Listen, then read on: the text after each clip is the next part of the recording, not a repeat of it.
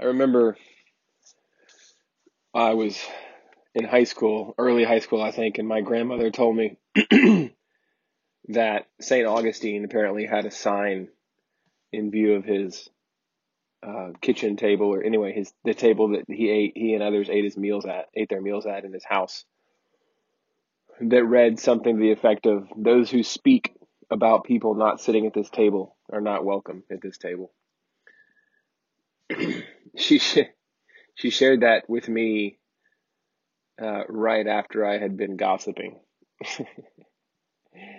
And I still remember it, so it obviously made an impression. But it doesn't mean that I've never gossiped since. I wish that were true. One of the things that true or not, that suggests, those who speak about people not here are not welcome here. It suggests that when we speak about people that aren't in our presence with other people, it's usually negative. And that's a sad testimony. But it is, I think, true a lot of the time. Gossip is a poison, and it's a huge problem in the church. Um, Tim Keller says that gossip is like cancer to the body of Christ. The gossiper divides people, divides communities, builds coalitions, and turns people against each other. And it's the exact opposite of what we ought to be doing. We're cutting off members of the body from one another. That's as damaging as it sounds. People for whom Christ died. And so, yeah, we're just talking today about gossip in the book of Proverbs, and the book has plenty to say about it. Right after putting this lesson together that night at the dinner table, I spoke ill of somebody that was not in our presence, and the Holy Spirit convicted me immediately. He's really good at that because he's holy. He's God himself, the Spirit of holiness. He abhors sin, and he lets us know. And so, yeah, gossip. It's our topic for the next few minutes here. I kind of just broke this down into little sections just as they came. Gossip tastes sweet. That's as good of a place to start as any. There are 7 deadly sins or 8 deadly thoughts traditionally they're talked about, written about, preached about in the church, and eventually someday soon I'd like to do a series on them. The only one of the 7 that I'm aware of that doesn't yield any pleasure. Sin usually yields some pleasure, at least at first. That's why we sin. We always choose whatever we think is going to make us most happy. And so we choose to sin because we think the sweetness is worth it. It's going to make us happy. And maybe we think it'll stay around this time. It never does. But most sins start sweet or have some sweetness to them. Envy is the only one that doesn't. It's bitter from the start. But gossip has plenty of sweetness, plenty of pleasure. At least at first, right? So part of the reason for this is that when you put someone else down, you're making yourself look superior. I mean, just by definition, you're putting them down. And when you do that, you're basically stepping on them to elevate yourself. And they're not there to defend themselves, so it's easy. And they aren't hearing you, so they won't get mad at you. So it seems like pure benefit to you at first anyway. But it's certainly not the case, and it's definitely not the case with the body of Christ. You're damaging someone else's reputation. So gossip tastes sweet. It's really attractive. I've done it way more than I cared to admit all throughout my life. I do it still. My wife has pointed out to me a number of times in which I've engaged in it and not even realized it. It's worse, of course, when you do. Gossip kills community. Gossip kills community. So it's sweet, but it kills community, like I mentioned earlier. And the Proverbs have a lot to say about this. Trimper Longman says, I'm quoting here, gossips spread information behind people's backs, not to help, but rather to damage their reputations. And that's really what Augustine's sign was getting at, wasn't it? Would that when we talked about other people that weren't around, we could rely on the fact that most of the time it was to build them up. It's usually not the case, and that says a lot right there. So I'm going to repeat. I'm going to repeat Tremper Lawman's quote. He says, "Gossip spread information behind people's backs, not to help, but rather to damage their reputations. As is typical of foolish speech, spreading rumors destroys relationships, thus community." So yeah, in the Proverbs, the fool is the one who's going around um, destroying relationships, tearing things down instead of building things up. It's easy. There's a proverb somewhere in the book of Proverbs that says something to the effect of, "Any fool can tear a house down, can tear a structure down, but it takes skill. It takes skill. It takes time. It takes precious resources to build something up well, right? Any fool can take a hammer and put a hole in something." Proverbs 16:28 says, "A dishonest man spreads strife." You ever met someone like that who just goes around spreading strife wherever he goes, just causing little dirt devils to spin up wherever he or she goes? So a dishonest man spreads strife, and a whisperer separates close friends.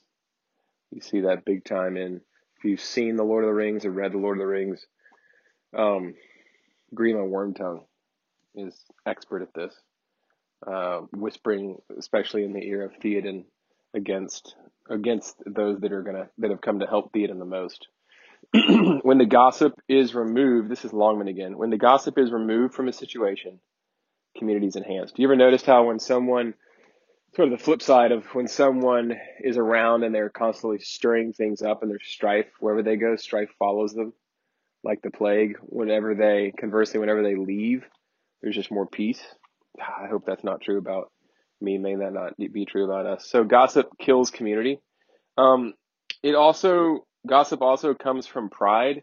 Now, I don't know that I have this here. I may or may not. I seem to remember putting it down, but just in case I don't mention it now, in talking about how gossip kills community, and then the person isn't there that you're talking about, so it's easy. And just thinking about this sort of this tributary of that truth, which is that gossip is cowardly. So cowardly, it's so much harder to tell something hard to somebody's face. So the gossip is a coward, and very unhelpful, right? So the gossip kills community. The gossip comes from pride. Let me parse that a bit. So Proverbs 11:13a says, "A gossip betrays a confidence." Tim Keller, he says that to be a gossip, a statement does not have. To be a gossip, a statement does not have. I mistyped this. Does not have to have been kept in confidence. Gossip then is negative information that may or may not be true, designed to make the speaker and the hearer feel superior to the object of the gossip, as I've said, right? He goes on, James 4:11 says, "Brothers and sisters, do not slander one another." The verb slander here in the Greek, it's a Greek word, obviously, and it means to speak against, and the Greek word is katalalein. It means to speak against. So brothers and sisters, do not slander, or literally do not speak against one another. So Keller makes the point, it's not necessarily a false report, it's just an against report. So gossip doesn't have to be untrue. That's a lot of gossip happens under that guise of, hey, this is true, I just want you to know this. But yeah, is it tearing that person down? Is it casting a pall over that person in other people's presence? Is it something you'd want? Is it the kind of thing you want people saying about you when you weren't there? So it's not necessarily a false report, it's just an against report, one that undermines the listener's respect and love for the person being spoken about. Proper evaluation is gentle, guarded, well-meant, and always reveals the speaker's belief that they share the frailty, humanity, and sinful nature of the one being critiqued. It always shows a profound awareness of your own sin, and it's never speaking against. Keller goes on.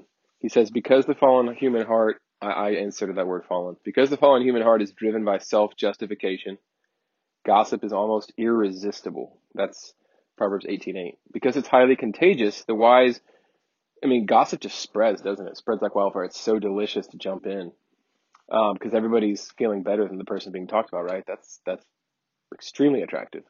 Because it's highly contagious, the wise quarantine it by not repeating it. That's Proverbs 17:9, 16:28, and 26:20. And by avoiding the company of talebearers, 20:19. Gossip is listed in Romans 1:29 as one of the sins of a people or person who has chosen to worship idols rather than God. It's no minor thing. It's no minor thing. And why would that be the case? So many reasons, right?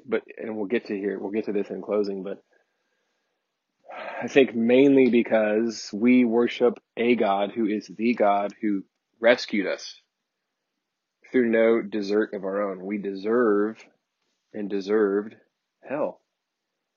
We railed against him, and he loved us as his enemies and hung on a cross for us. And so to have a posture of speaking against people for whom Christ died and then elevating ourselves above others when the truth of the matter is that we've received something glorious and wonderful from God Almighty, that has benefited us in a great way, but through no good of our own. And then to turn around and talk about people like that is to show that we worship ourselves. We worship any God but the true God who gave his life for us. So it's no minor thing, Keller says. Gossip is cowardly. So I did mention that. It is a sub-point here. Gossip is cowardly. Have you ever sat there and listened to someone gossiping, putting down someone else in your presence and thought, I wonder if they've ever done this about me?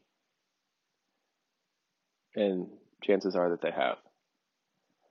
In this way and in many others, gossips undermine trust in a community, not least because they undermine people trusting them, which is fair, right? But they undermine trust in a community in other obvious ways too, by speaking ill about people. They separate close friends. That's Proverbs 16:28. And that's one of the many things I just love about Jesus, that he always tells people the hard things to their kisser, right? To their face. We rarely do. We usually say hard things about people behind their backs. He never does. He always does it to their faces. We say hard things behind people's backs, and that's evil. It's idolatry. Jesus always tells us the hard thing about ourselves to our faces. He doesn't just do this in the Gospels, right? He does it to us. That's what his Holy Spirit does. When his Holy Spirit convicted me of that sin, he just straight up said to me, that's ugly. Look what you just did. It's not because he hates me. It's because he loves me. We tell people hard things to their faces because we love them. We share the truth in love. Jesus came, John's prologue says, in grace. He came full, not in. He came full of grace and truth. He is the truth.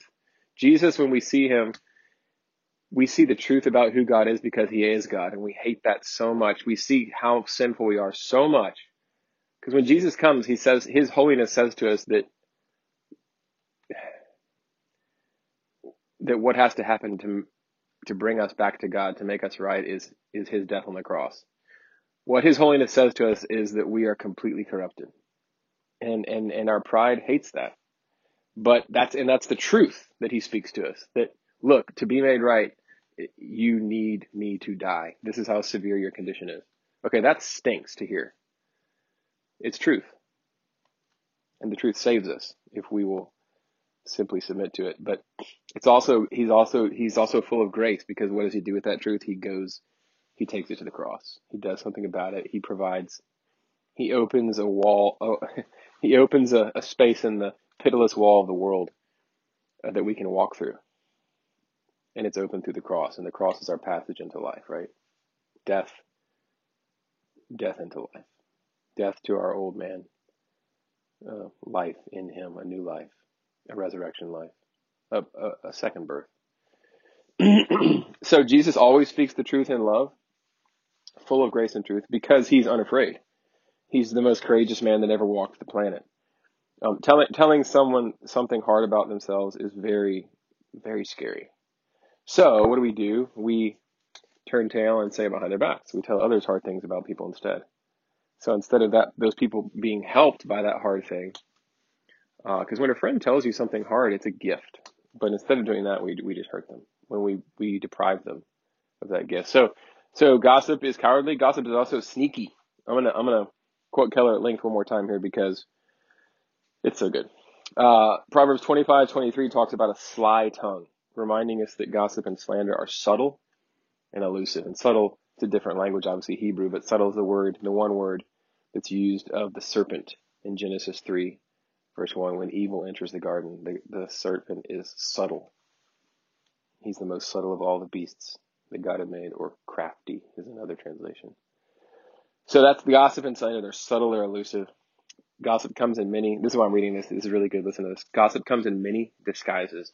It can be a heads up about something you should know. How many of us have done that, right?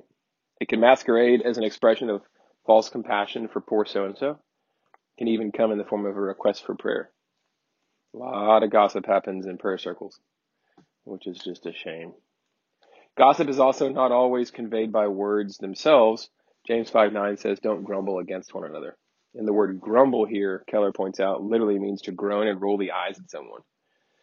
So body language is as important for conveying a disdainful attitude as actual words. When everyone exchanges exasperated, horrified, I think I meant to say, horrified looks, shakes of the head, eye rolls, sighs, and ironic laughter, the damage is done, even when little is said. How can you assess if your statement about someone is gossip or not? Ask this. Is this something I should be talking to the person about directly? Is this information something the person wouldn't mind my sharing? Is this the kind of thing I would want someone sharing about me? So those are some diagnostics, some litmus tests. Have you ever heard anyone tell you something recently that you knew qualified as gossip? How did you respond to the speaker? How should you have responded? So that leads to this. Not only should we not gossip, we shouldn't listen to gossip, right? So listening to gossip and not saying anything is tacit approval. It's not just easy to gossip, it's really easy to listen to gossip. Proverbs 18:18. How hard is it to shut someone down in the middle of their gossiping? That is tough. The only people I've ever done that with, maybe, are my family members. It's just a lot easier to be hard on your family. And that's a damnable shame. When we listen to gossip, we participate in it. And that's sin, because we're tacitly approving it, right? We shouldn't gossip, and we shouldn't associate with those who do, Proverbs 20:19b. But Paul, in 1 Corinthians 5:9 and following, talks about not keeping company with those who are sexually perverse. I believe is the example that he's talking about in that chapter. But then he goes, hey, he's like, caveat, I'm not talking about the unsaved. I'm not talking about unbelievers. I'm talking about those who claim to follow Christ. Don't be around them if they're actively participating in sexual sin of whatever kind, right? I'm not talking about the world. If I was talking about the world, don't hang around anyone in the world who's unsaved that lives this way out. You'd have to leave the world. So that might tweak what I'm saying a bit. Like the question now is that I'm trying to get at is, what do we do with folks that don't know Jesus that are gossiping, right? Well, I think at least we can say we might not rebuke them or walk away. But if we can be a community and a people who only speak well of folks, right, and who even interject with things that are positive, then it's going to stand out, right? We can at least say that Christians ought not to gossip, and we ought to repent of it when we realize we have, and we ought to call fellow Christians on the carpet in love when they gossip, and receive that from others, right? When we get caught gossiping, we ought to leave their company, the company of Christian gossips, if they continue, or of gossips who claim to be Christian, I should say, if they continue without repentance or remorse. Okay.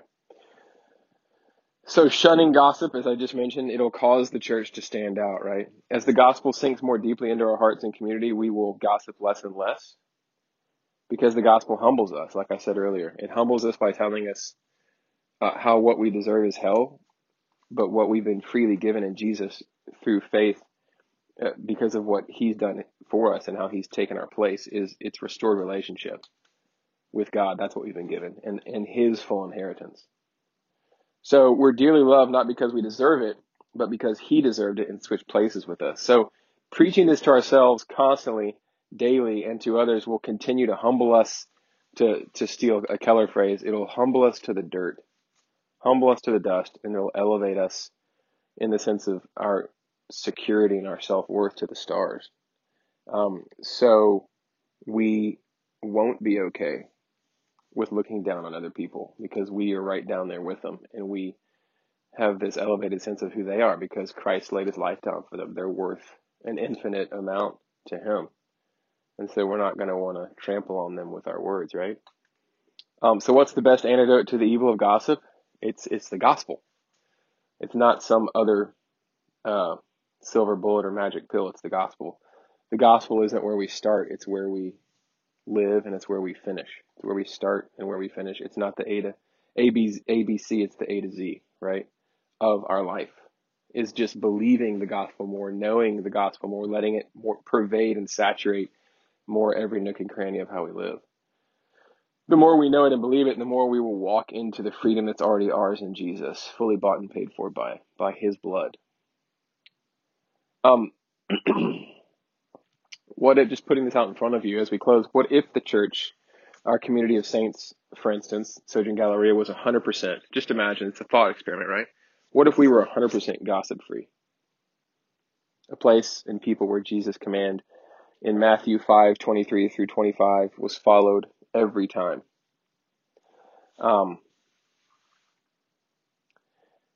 And as soon as I list that, I don't have it written out. I'm not even sure. I know it's Sermon on the Mount. And I'm just going to have to find it. This is embarrassing, but it's okay. I'm too deep into the lecture to re-record. Matthew 5:23. What am I referencing here? Why can't I? Okay. So if you're offering, yeah, right, there it is, of course. He's talking about anger. And he says, look, if you're offering your gift at the altar, which to us would be basically if you're approaching God, if you're praying, if you're doing business with God, if you're having a dialogue with him, and you realize somebody pops in your head and you go, man, they have something against me. He said, put down your offering. In other words, stop praying, stop yammering, go make it right. Go to them, and as much as is in your power, make it right. Ask for forgiveness, find out what's wrong, have a frank conversation, right? If, in other words, if instead of gossiping, and then he says, and then offer your offering. In other words, then you can start praying again. Like, make things right. If you know things are not right, in other words, look, if there's stuff that somebody needs to hear, go tell them to their face. Do that hard work. It'll be good for you. It'll be good for them. It'll be good for the community. It'll honor Christ. Everything will get unified and built up and fortified instead of the opposite, which is what gossip does. Don't take the coward's way out. Next time you catch yourself, repent and go. Back to this. What if we followed this advice every time? What would our community look like? We'd be doing a lot more work, interpersonal work.